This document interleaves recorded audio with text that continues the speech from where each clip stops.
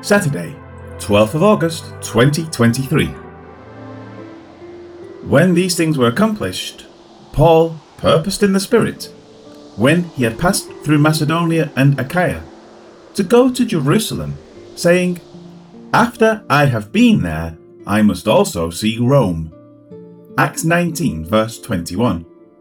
The words more closely read, "And after these things were fulfilled, Paul purposed in the Spirit, having passed through Macedonia and Achaia, to go to Jerusalem, having said, that after I have been there, I must also see Rome."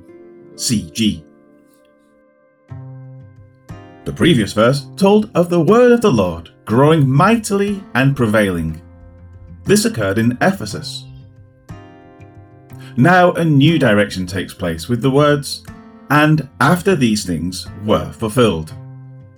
There was a time in Ephesus to evangelize, teach, and raise up leaders, and now that time is about to be fulfilled.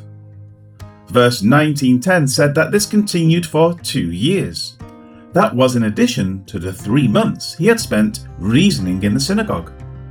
With this time in Ephesus coming to its completion, it next says, Paul purposed in the Spirit. It is debated whether this should simply refer to a willful spirit in Paul or the Holy Spirit. The word is preceded by an article in the Greek text.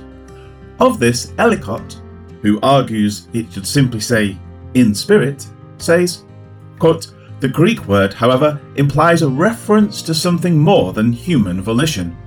The spirit which formed the purpose was in communion with the divine spirit." End quote.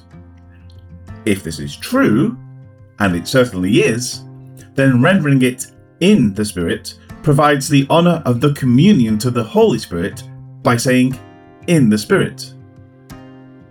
For example, Paul says elsewhere, "And those who are Christ's have crucified the flesh with its passions and desires. If we live in the Spirit, let us also walk in the Spirit.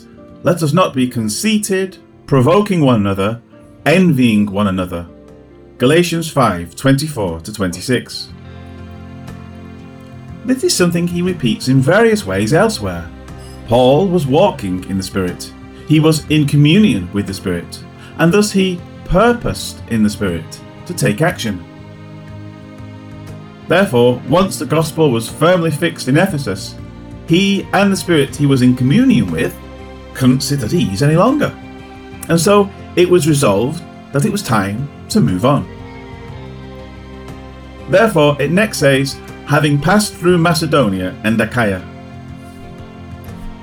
Paul surely yearned to fellowship with the churches he had established, and so it was his intention that prior to doing anything else, he would go through these areas, certainly anticipating a happy reunion with them, strengthening them, etc. In addition to this, he purposed to use this trip to gather a collection for the saints in Jerusalem. This is noted in his epistles, such as,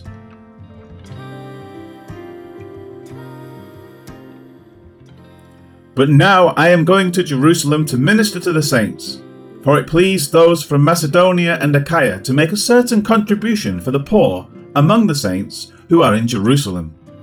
It pleased them indeed, and they are their debtors. For if the Gentiles have been partakers of their spiritual things, their duty is also to minister to them in material things. Therefore, when I have performed this, and have sealed to them this fruit, I shall go by way of you to Spain. But I know that when I come to you, I shall come in the fullness of the blessing of the gospel of Christ." Romans 15:25-29. He also discusses this in great detail in 2 Corinthians 8. As for what he purposed in the Spirit, after having passed through Macedonia and Achaia, it was to go to Jerusalem.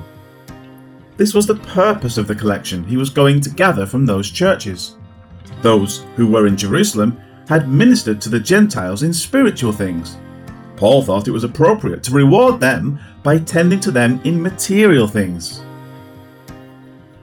The entire matter concerning this offering was very sensitive.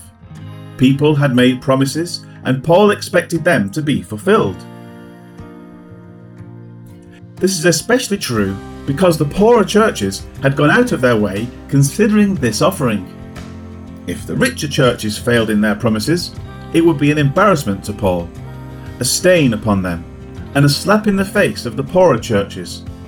Therefore, Paul carefully wrote out the necessity for everything to be handled in a proper fashion.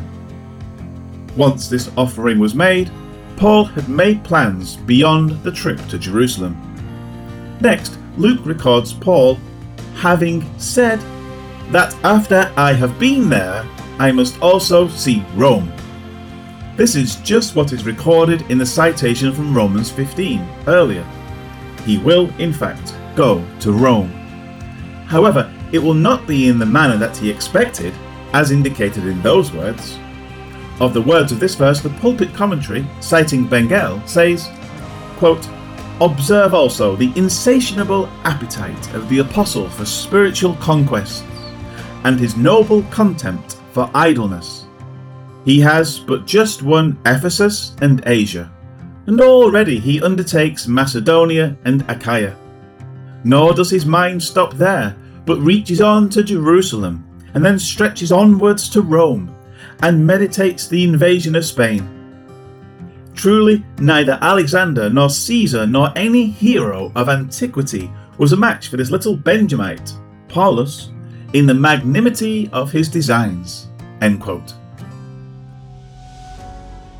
Life application. There is never a time that we can say, "I have nothing else to do in my walk with the Lord." It is true that Paul said to Timothy that he had finished his race, but the context must be considered. "For I am already being poured out as a drink offering, and the time of my departure is at hand. I have fought the good fight. I have finished the race. I have kept the faith. Finally, there is laid up for me the crown of righteousness, which the Lord, the righteous judge, will give to me on that day, and not to me only, but also to all who have loved his appearing." 2 Timothy 4, 6-8. In his words, the surrounding verses tell us that Paul's race was ending only because of his anticipated death. In the verses following this, he continued to give instruction to Timothy, which confirmed he was still active and would continue until that day had arrived. Even if we are on our deathbed, there is no reason to keep silent about Jesus. If a doctor or nurse comes in, it is time to tell them the good news. If an unbelieving family member comes by, it is time to speak about the hope you possess. Let us continue in the good fight until we can no longer speak. Eternal destinies are being decided in those we encounter from moment to moment. Heavenly Father, give us the strength to speak out about Jesus until our dying breath, and more, instill in us the desire to do so. If we fail to speak, we may miss the only chance someone ever has to hear the good news about your offer of peace and reconciliation. Yes, Lord, help us to do this until our final day arrives. Amen. After these things, Paul made plans to go to Jerusalem. He planned to go through the countries of Macedonia and southern Greece. And then on to Jerusalem. He said, "After I've been to Jerusalem, I must also visit Rome." After I have been to Jerusalem, I must also visit Rome. Acts 19, verse 21. Thank you, John.